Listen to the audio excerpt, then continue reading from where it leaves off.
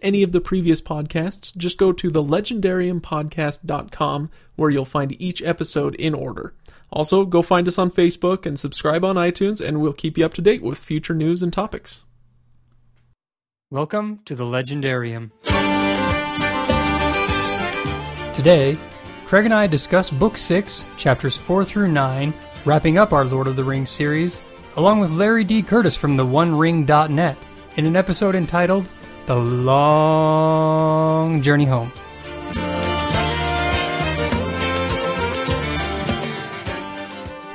Ryan. Yes? It's the last one. Yeah. You don't sound excited.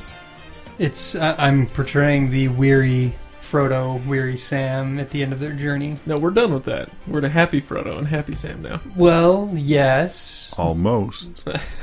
Well, okay, fine. Almost. If you include all of Chapter 4, I guess there's a little bit.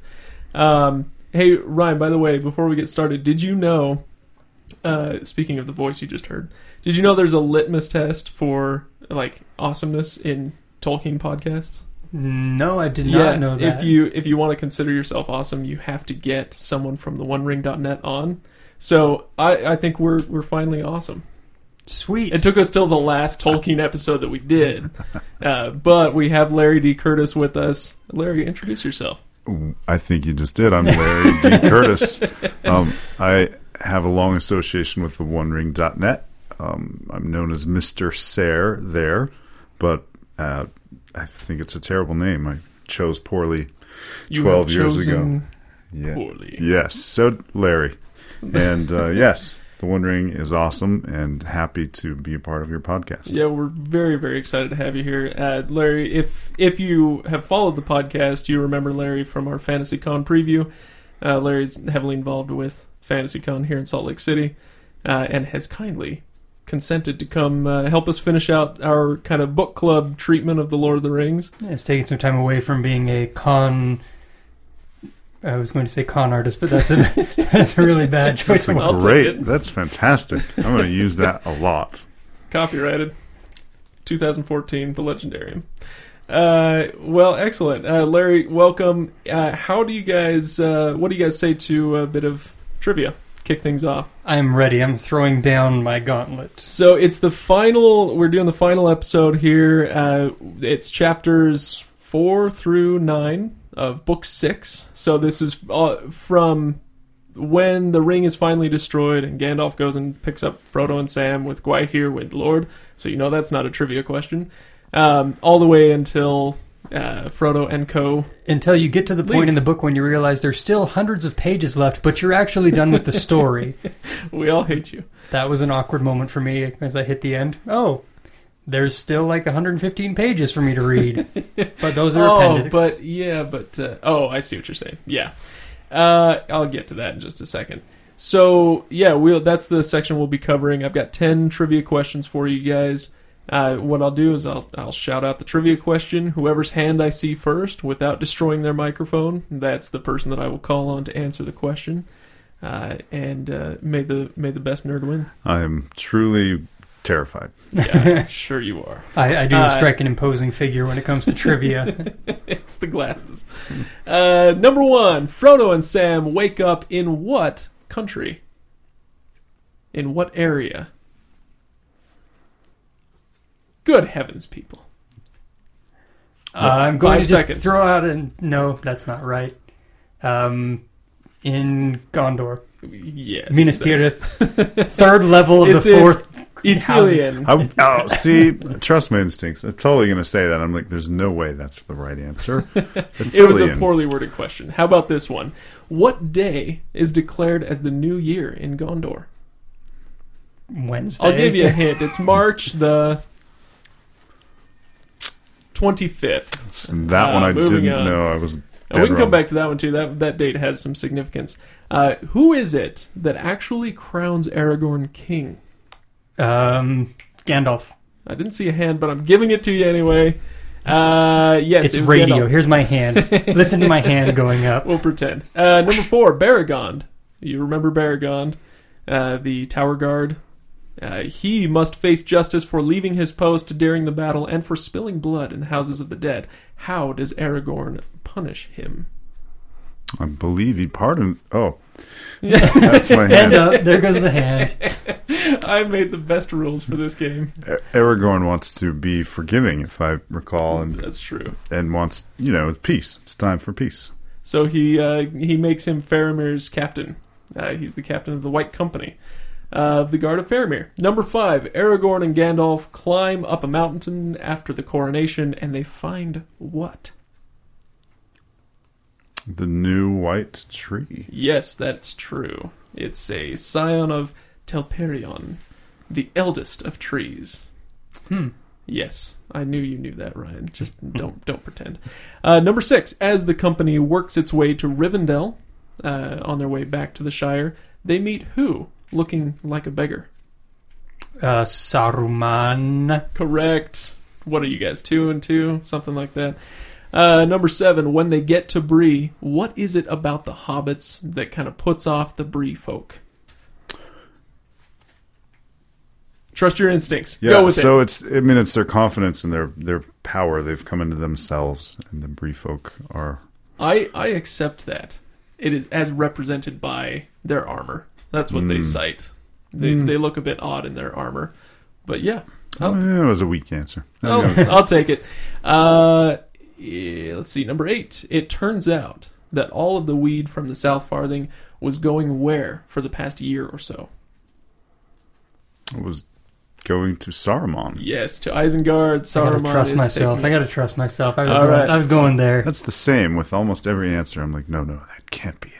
There's going to be some trick. Number 9. Who is Sharky? He is Saruman. Yes. Yeah, right. What do we call the harbor from which the elven ships set sail? This is another one where I'm like, oh yeah, I know that. And then what is it? It's Círdan is the shipwright who lives at the Grey Havens. I'll give it to you. Bonus point, because you're probably somewhere around Tide. I keep really good track. I mean, why start now? I never did before. Okay, bonus question. You're never going to get this. Where do Celeborn and Galadriel take their leave of the company as they're traveling north? In what country? In what country? In what, region? If you don't know it, you're not going to guess. I definitely don't know that one. Well, I'm going to say Middle Earth, latitude 34. It's in Dunland. Dunland, just west of the Misty Mountains. Oh. So, do you remember the Red Horn Gate that the company got snowed out on? Well, it's summertime now, so Celeborn and Galadriel and company can finally go over that. So they take that road, and that's how they get to Lothlorien. So, congratulations to them. Well, man, I am so disappointed in you guys. Yeah. So disappointed. I didn't do my homework very well. I forgive you. I hang my head in shame for a final time. So, Ryan, why don't you kick us off? Let's get started talking about this. You've already complained at least twice about this section of the book. Why don't you tell us what your complaint is? Well, let me start by saying, although, yes, I have some complaints, it is not a complaint about the story. It is not a complaint about any about the storytelling that is going on here either. It's just one of those things that the biggest issue that I had was, hey, we end this story like 4 or 5 times in this process. You know, you could end it at any certain point, but when you finally do actually get to the end, it's the most fitting of all the ends there. So you're talking about the page when Sam comes back from the harbor, not like the end of the appendices or anything. No. Okay. I haven't touched the appendices. Good. But no, when Sam comes back, it's like, okay, yeah, this feels like considering everything else that we just went through, it's the most fitting end. But I will say this. Probably my favorite part in the series occurred in this book, in this section right here. The Scouring of the Shire? That is correct. The Scouring of the Shire. That was awesome. That is the payoff for me for watching these guys go through so much. It was the opportunity to see them kind of come into their own. Yes. Yeah. I really like... we'll come back to the Scouring, I think, but I like this idea of the long ending, because if I read a 400-page novel.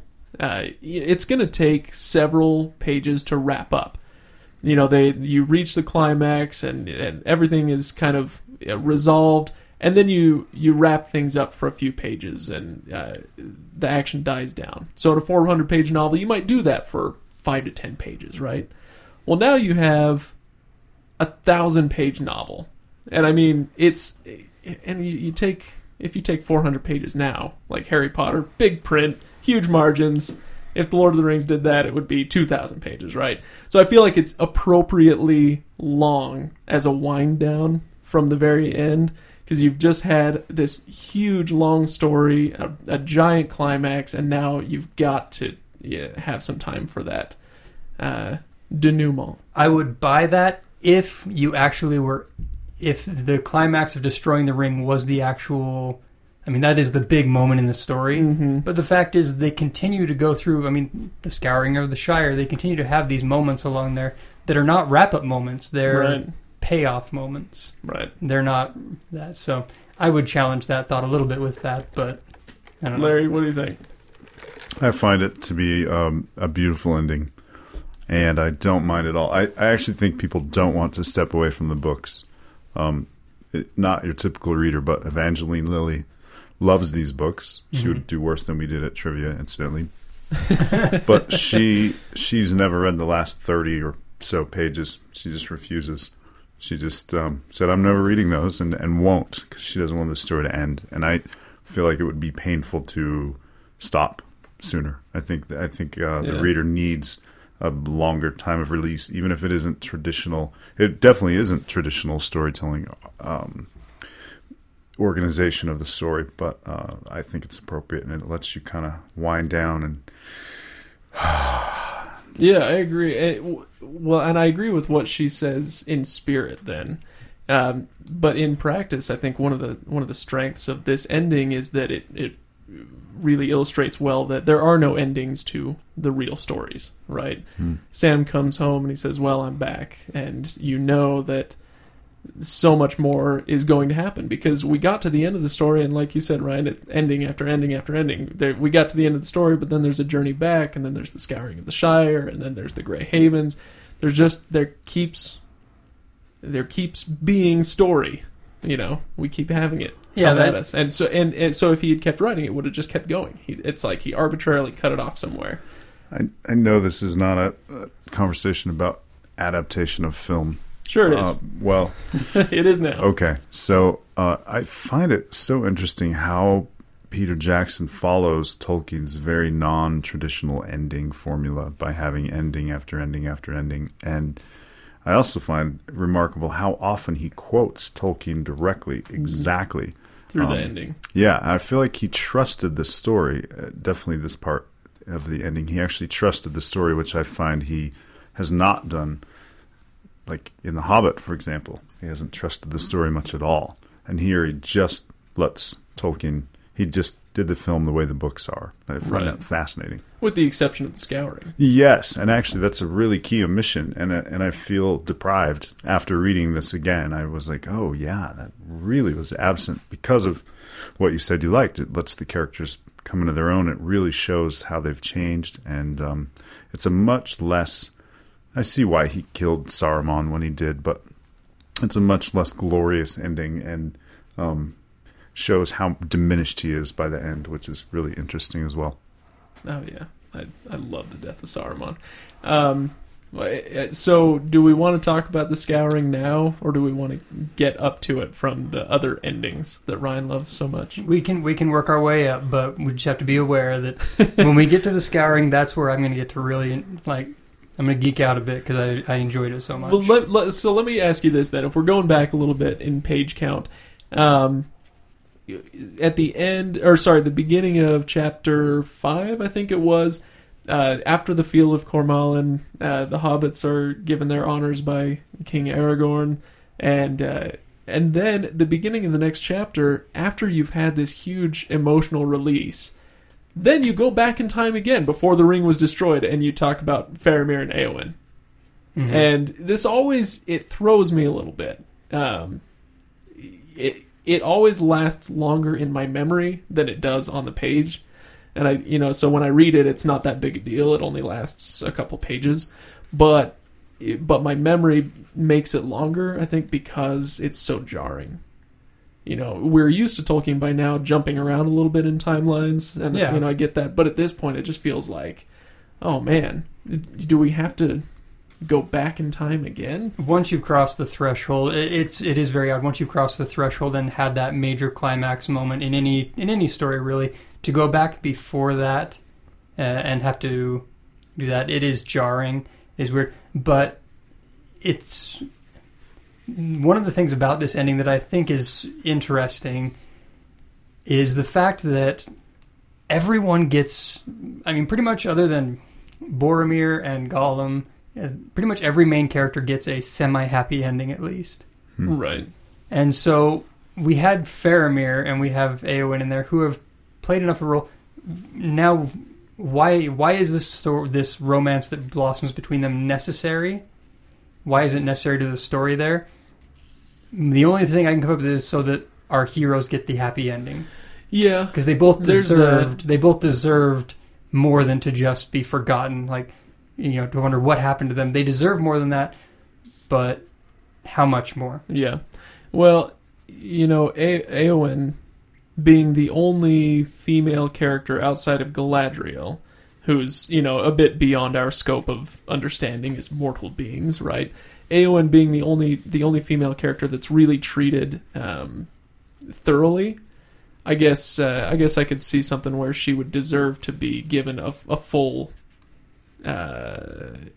treatment of her character cycle, right? Mm-hmm. And so now it's you have this part where she falls in love with Faramir. Féowyn. Is that a new? Is this the new nice thing?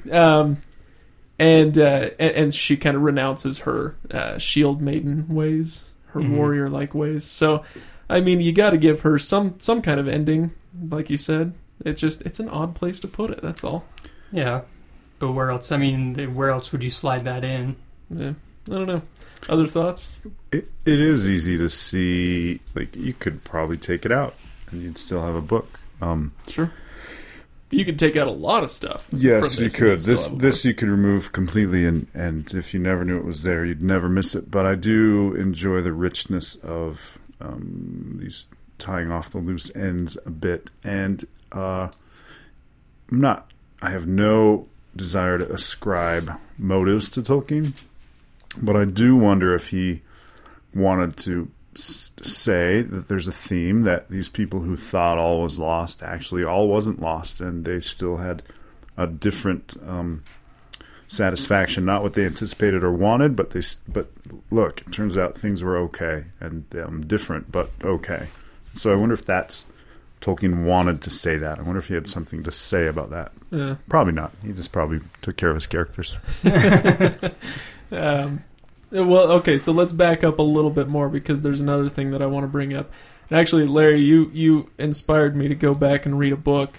Do you remember the FantasyCon press conference when you held up a copy of Author of the Century? Yes. I got so excited. Yeah. It's been one of my favorite books since I was about 18 years old.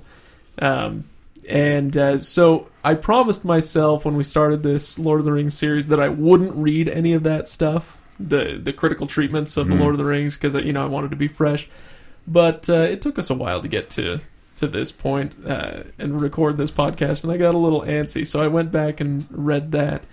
And there's a concept that he brings up that Tolkien actually brought up in his essay on fairy stories, and Tom Shippey does a great treatment of it, and it's the concept of eucatastrophe, and it's something that I'm really glad that he gave me a name for, because it's something that I think we've all felt, especially if you love fantasy and you love fairy tales. It's something that you recognize even if you don't have a name for it, and it's that idea of the sudden turning from disaster to glory, or whatever you want to call it. I don't know how better to describe it, but where Tom Shippey places the eucatastrophe is on the field of Cormallen, which I think is an interesting choice. So he says that the eucatastrophe, when things finally have turned from the dark to the light, is when the hobbits are being honored by the men on the field of Cormallen. And I gotta admit, he's got a point. Yeah. Because even if I can't necessarily explain in some academic way why that fits, I know that it fits because of the feeling that I get when I read that part. And it was one of those things, again, comparing to the films, that Peter Jackson nailed. Even if he switched the location and a few of the words, he nailed that feeling. When the hobbits are there at the coronation and Aragorn comes and kneels before them and everybody else does. And I can't watch that part of the movie without weeping like a little girl. And the same thing happens to me in the book. It really gets me. It's this idea of you're in the middle of this story, and the way, maybe Larry, you remember better than I do, but the way that Tolkien describes it is you rip the story, or you rip the fabric of story, and you peer through to the truth beyond. So it takes you. You can talk about being taken out of the story as a bad thing, but I think he would describe it as bringing you through the story to the truth on the other side. Yes, I agree with that. And there's just a little footnote I wanted to make. I actually have lots of problems with the Return of the King film. There's portions that really bother me, and Sam and Frodo's relationship is one of those. There's just some major problems, and I don't... Parts of the battle are amazing, and parts of them are ridiculous. But what you said is why the film resonates so much and people love the film. It's those moments that Jackson captured what Tolkien did, like people kneeling before the hobbits and, my friends, for no one. Like that line just yanks tears out. It reaches into their tear ducts and pulls out moisture. So it's... Thanks, Vigo. Yeah. He's all right. They're lucky they got him, by the way. Ain't that the truth? Yeah. So yeah, there's some real resonant moments, and Jackson tried to mirror Tolkien, and pretty successfully. But it's the same for me in the book. When I read some of those, it's like, wow, these words on pages have devastated me. They've destroyed my heart. They definitely do for me. I finished this section about a week ago. I took the book with me to work, and I was taking some notes, and I went out on this park bench during my lunch hour and read the final chapters, and it was over, I think, 2 days. But yeah, he like you say, he reaches in and he pulls something out of you emotionally, and then the book ends. And this doesn't necessarily have to do with the Field of Cormallen. It's more about the end of the book. But I sat there on this park bench in my suit and tie, eating my lunch, and I'm crying because I got to the end of this book, and I'm just sad that it's over, and it's such an emotional ending. I don't know. I love having those tears pulled out of me. Yeah, it's very satisfying. Yeah, indeed.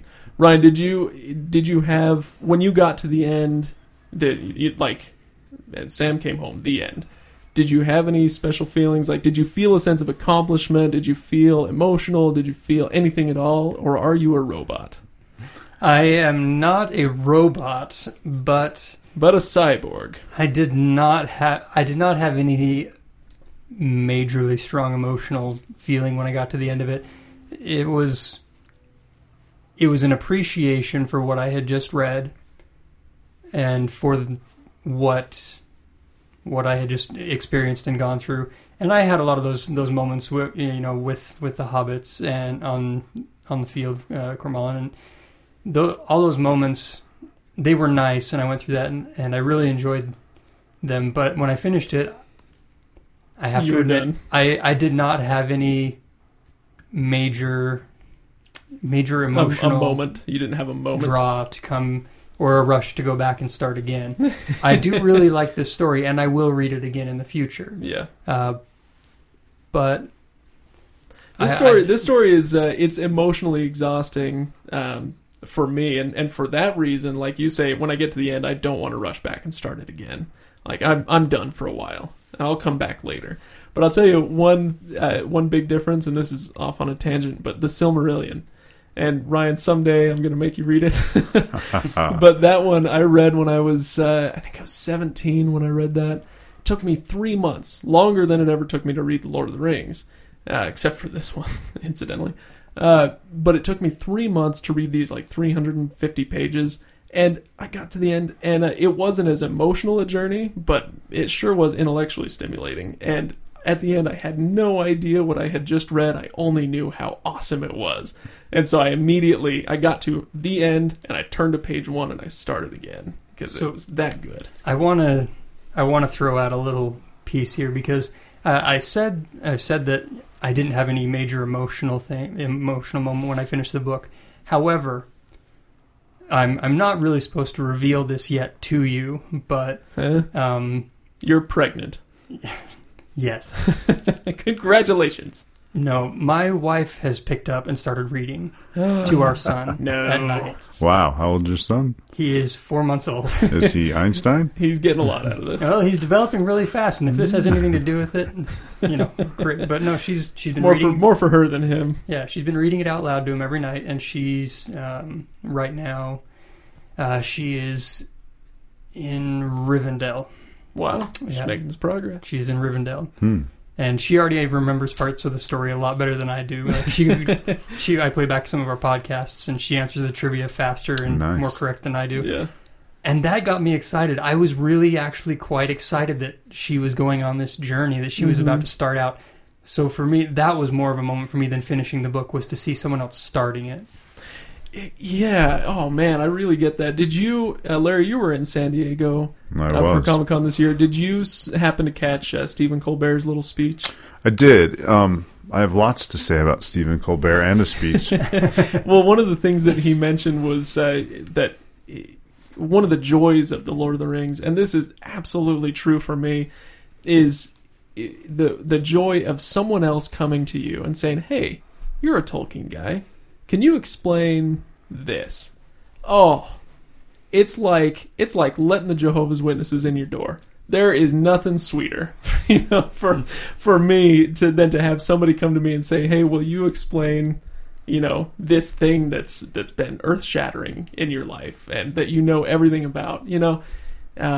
There is something about watching somebody else go on that journey, and that's been for me one of the most rewarding parts about doing this podcast.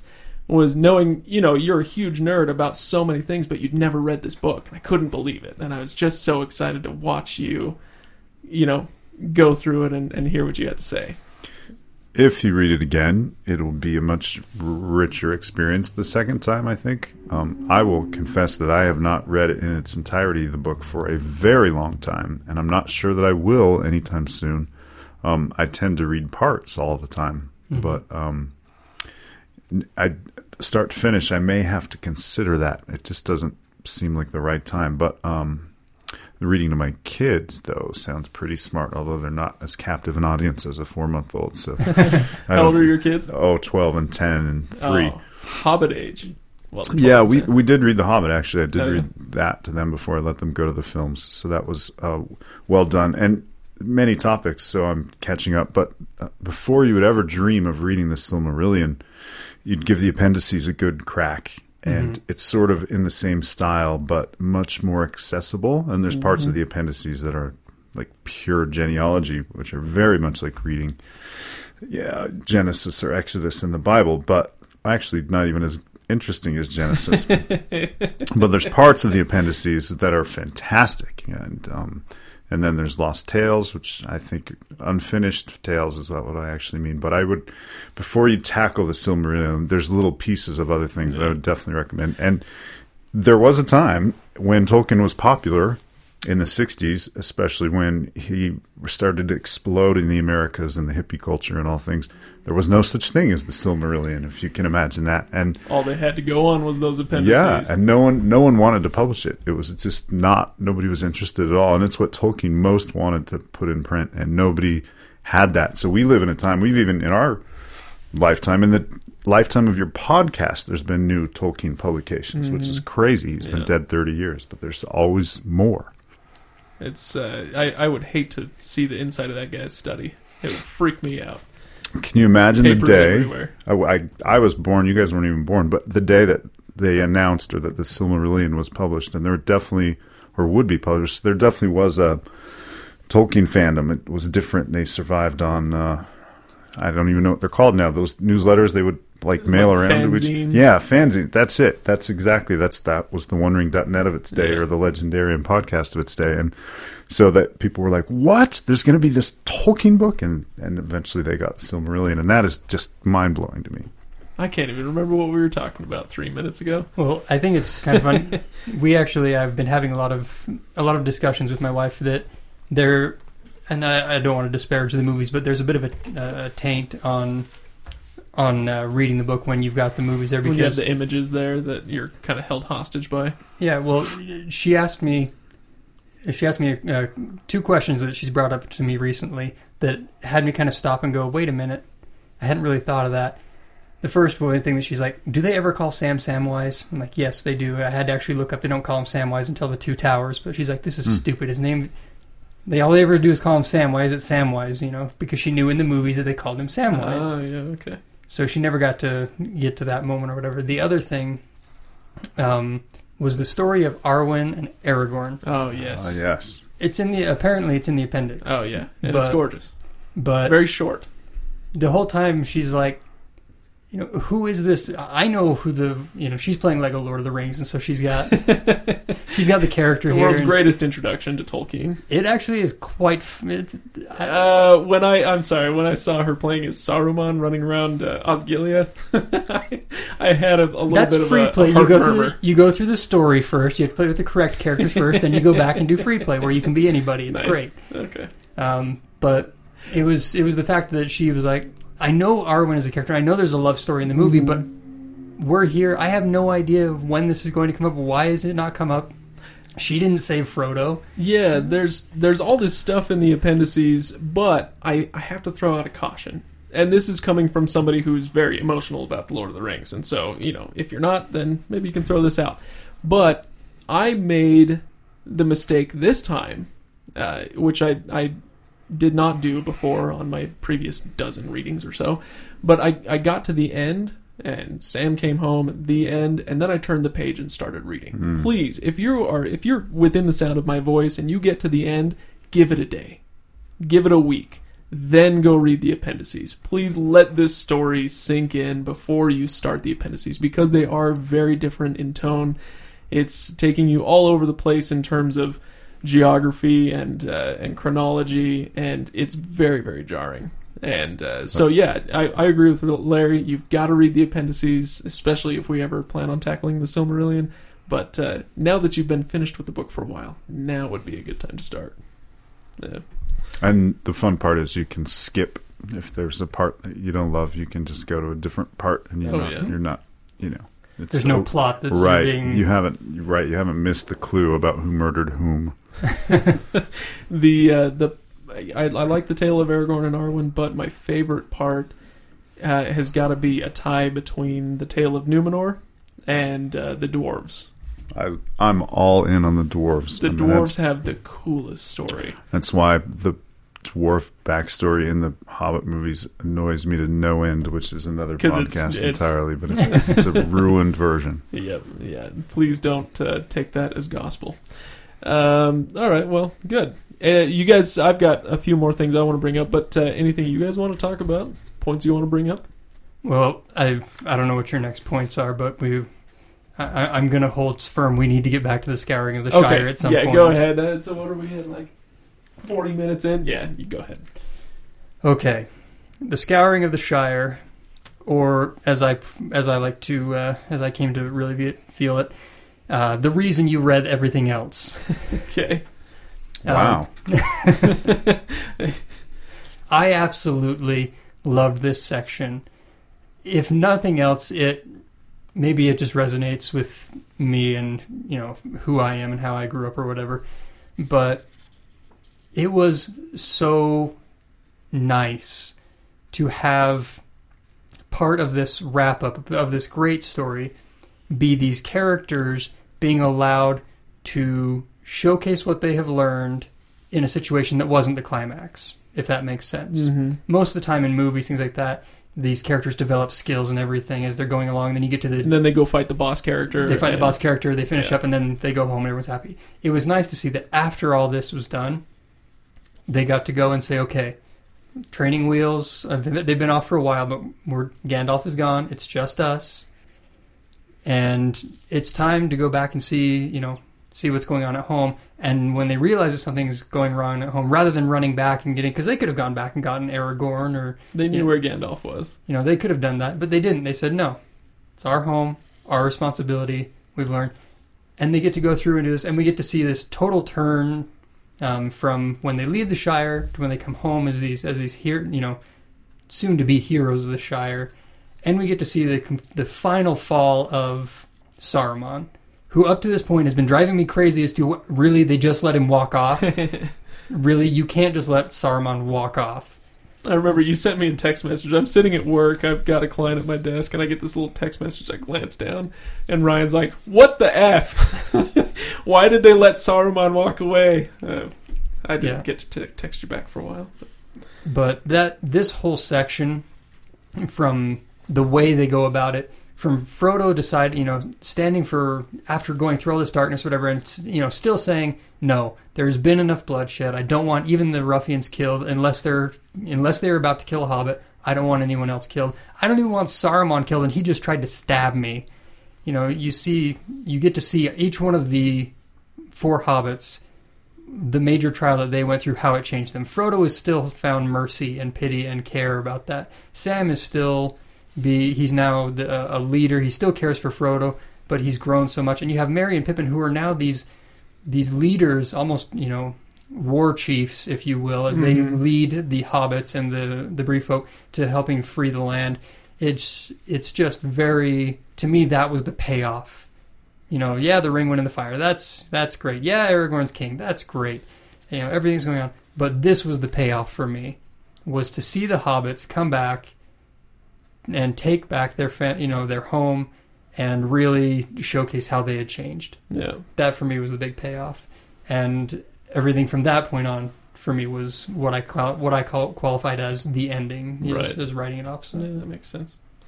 Yeah. Anything you want to bring up, Larry? Sure. There's a couple of things. I think it's fascinating how, I think I mentioned it before, but Saruman is diminished, and he's this man who was on the verge of overtaking Middle Earth and being its ruler or its co-ruler, or at least enthralled to its ruler, is now next to nothing, and he's diminished. And then he's killed by his servant, his right-hand man, who's even more diminished, and he grabs him. Wormtongue grabs him and slits his throat, and what an inglorious ending for this, practically a god walking the earth, and he just dies by a traitorous Wormtongue. I just find that fascinating, and I definitely think it's Tolkien having some commentary about the nature of evil, that when its power is stripped away, there's really not much there. There's really nothing. It's fascinating. And I also think his death, I might even have to read a sentence or two, but Tolkien, I won't read. Tolkien talks about how his body in death looks diminished and small and old, as if the death had been there all the time, but it finally is revealed. That sentence, that little paragraph, has been used in fantasy, film, and literature since, over and over and over and over. It's like Tolkien just created the template for how to have a bad guy die. Did that. He created a lot of templates, didn't he? And there's another thing about the way Saruman dies that I love. Do you remember, Ryan, in our conversation with Nick a couple episodes ago, he asked a question about wind, because wind had started to play a role in bringing the black ships up, and it the dissipated river. like a sigh. Right. So now I have an answer to his question, and that's that, yes, wind plays a huge role. I couldn't remember where I had read all of it, and it turns out that, it's just a little bit later in the book. This section, we saw a lot of it during the field, during the battle on the field of Pelennor, but now it's happening all the time. So when Sauron is overthrown, the ring goes in the fire, the volcano erupts, and I think it's the cloud of ash that maybe that hand of Sauron that's reaching out and trying to grab them, that they're looking up and they see this hand of Sauron, and then the wind comes and blows it away. And then same thing with Saruman. He dies. There's this gray kind of ghostly mist that comes up out of the ground. And then one of the things I love the most is that it doesn't just dissipate right away, but he looks to the west. He looks to his home, the place where he came from, the gods that gave him the mission that he failed to complete. And then, knowing that there's no place for him there, he disappears.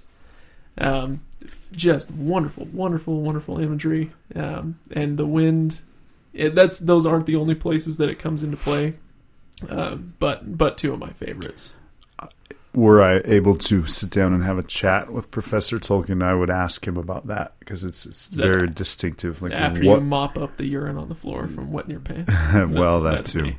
Yeah, that'd be a pretty good celebrity sighting. Good autograph. Yeah, I'd like to know what...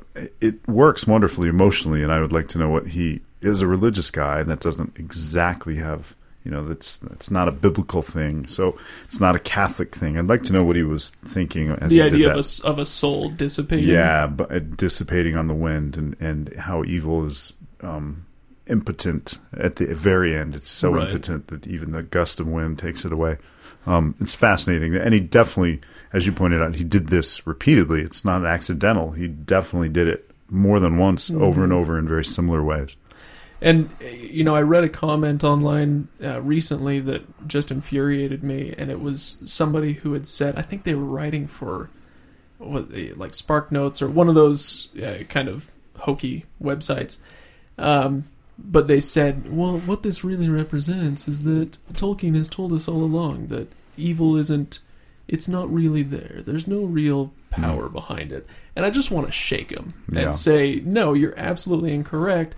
The whole reason that this war was fought is because evil was very real. It had a very real power, and it almost had that hand that Sauron was stretching out, almost had a stranglehold on Middle-earth. And it's only in defeat, it's only when the character's been defeated and he realizes that there's nothing there to pick up the pieces. There's no Valar, there's no God, there's nothing to help out. He was on his own the whole time. That's when the power fades, and that's when... that's when everything is given up.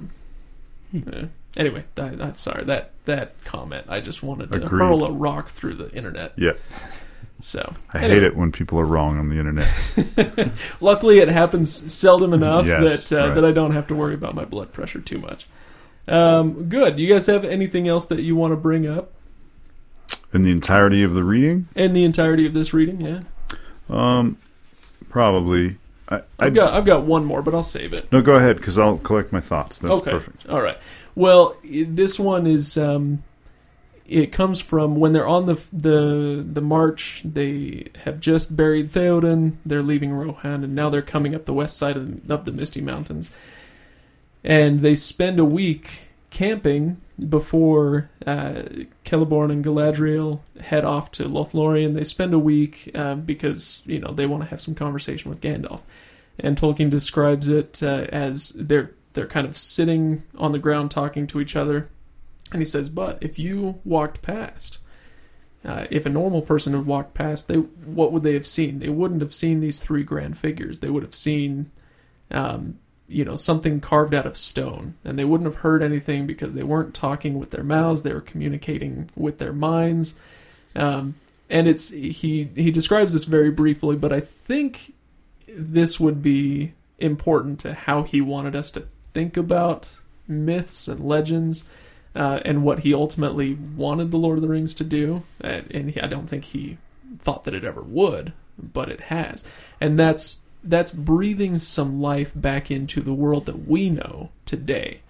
And so when you're out in the mountains, or, heck, if you're driving down the freeway and you see something that stirs your imagination, there's that idea, say you're walking along this path in the mountains and you see a very striking stone, something that looks a little bit out of place. What is that? Where did it come from? What could it be? Well, I wonder if it's an old, elf king that sat there in thought and has never woken up because he's still thinking, or, something like that. Something that lends a more mystical quality to your everyday life that gives you a little breath of fresh air as you go on and you leave this story and go on about your life. Perhaps it's entirely possible that I have climbed an elf king there.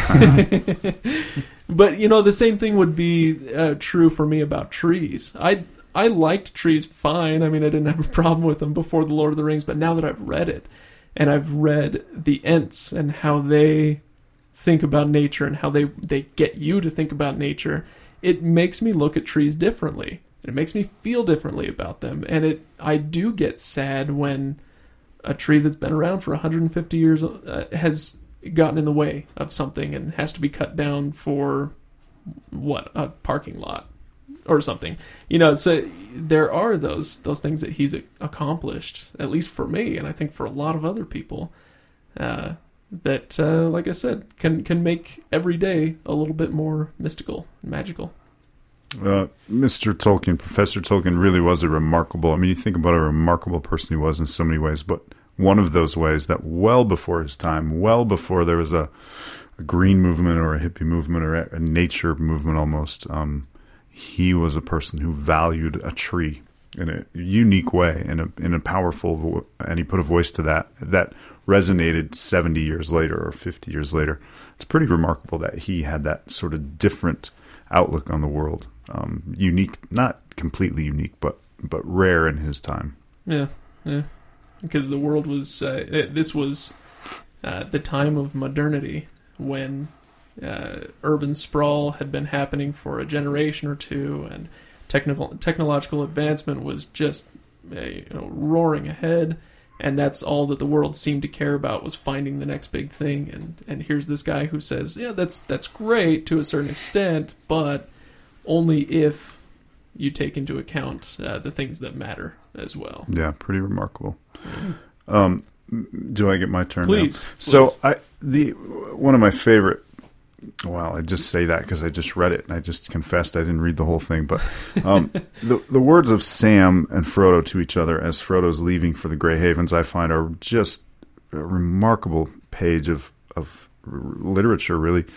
It's how much time do we have? We're good. No, so in effect, Frodo's dying. In fact, he's dead or just about to be dead and go to the Grey Havens, and Sam wants them to be together. So those sentiments are familiar to all of us. All of us feel that way, whether it's a loved one that dies but rarely do we have the chance to speak to them like they did. They get to know that this is happening, and Frodo's sentiments are, you, Sam, have a lot more life to live. You have Eleanor, you have Rosie, you have all these things to do, and you'll be a mayor, and whatever it is, you'll be the most famous gardener. So Frodo has this great vision of what Sam's supposed to do, go live his life. And the reason Frodo made his sacrifices were, well, it was for Sam, and it was for people. So he saved the Shire, but he didn't save it for himself. He saved it for others. And those are perfectly beautiful and applicable, even though I can't say it, I know what I mean, perfectly applicable sentiments that probably all of us would feel as we grow old and die. And we feel that about our children and about the people we leave behind, that, I did the best I could, and I did this for you. So you please go on and live your life and do the things and love your wife and your daughter, whatever it is you do, go do that, and I will go away. And it's just such a beautiful sentiment. And often, again, death it's usually not so nicely done that we have a chance to have a conversation. But if we did, this is what we'd say. This is what parents would say to their children, or what we'd say to our children. And I just find it a beautiful, beautiful page of writing, and a great payoff. It's only 2 pages before Sam's back home, which reinforces that, yes, he is going to go live his life. It's just an amazing page. Agreed. I don't have anything to add to that. No, it's actually, when I was going back and reviewing, when Frodo says to him, Sam, you were a ring bearer for a short time. Yes. So your time to come, he wasn't necessarily saying, I'm never going to see you again. And that's one thing that, if, with the kind of tone of this is death or whatever, it's the idea that this isn't the end, and you've borne your burden. You have more to go still, but you bore the burden of the ring for a while, so you're still going to get a chance. You'll get a chance to come with me later. Yeah. But I did think that was a very beautiful moment, and had very similar thoughts in terms of, dealing with death, dealing with these moments. I lied. I do have something to add. Well, let me jump in real quick. And then I will add. Save that thought. So, because if I don't say it, I'll lose it forever.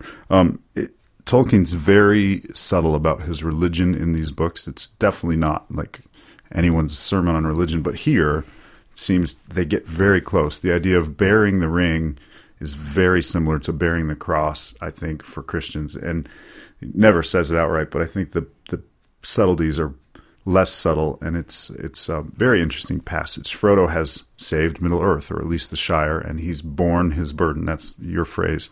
That's what he did. And Sam a little bit, but Sam's not finished. So, yeah. Well, that dovetails very nicely into what I was going to say, which is you think about what the phrase is that we use now, and that's we all have our cross to bear. Yes. Right?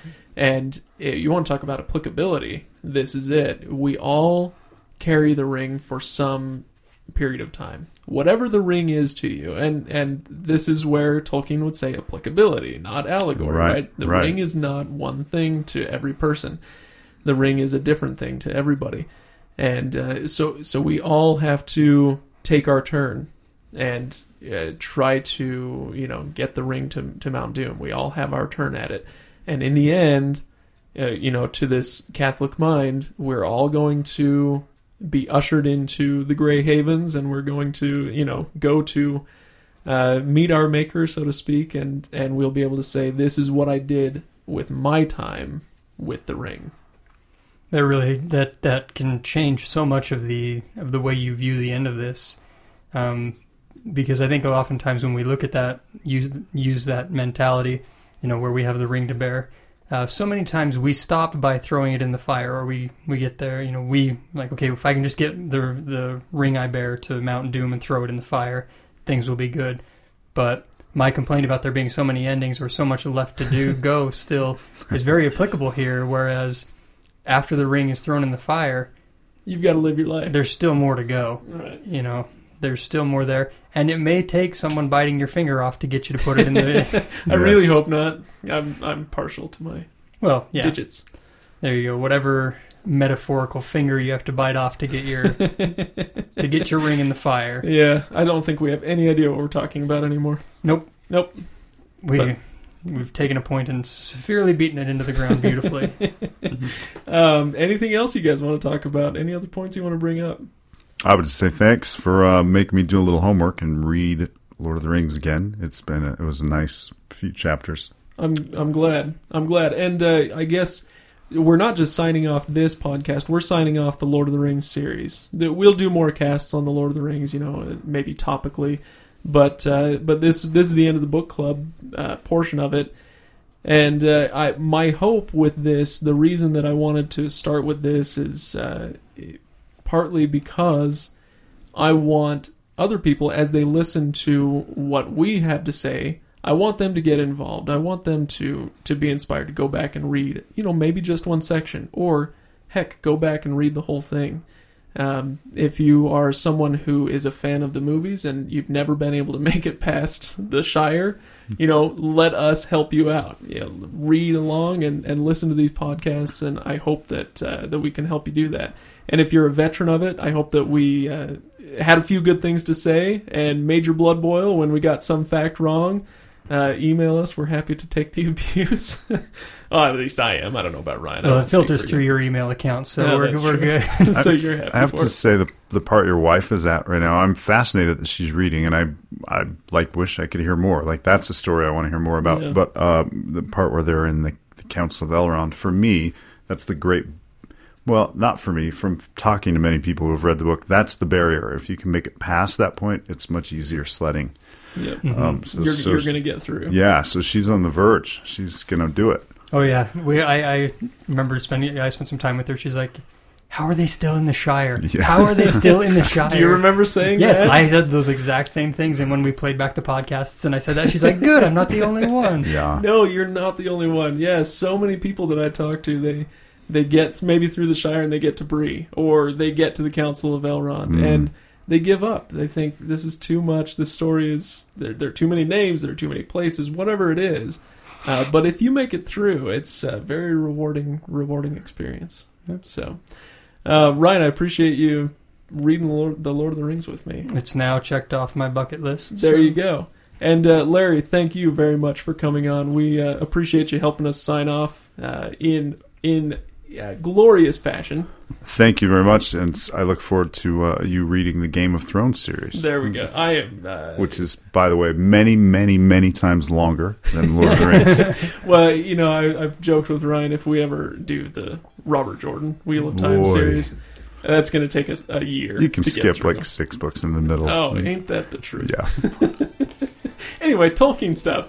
Thanks you guys both, and thanks everybody for listening. This is not the end of the Legendarium podcast. We're going to go on. We're doing lots of other things. We've got some bullets in the chamber, and we're going to fire away. Ryan, I'll see you on whatever project we do next. I will see you there.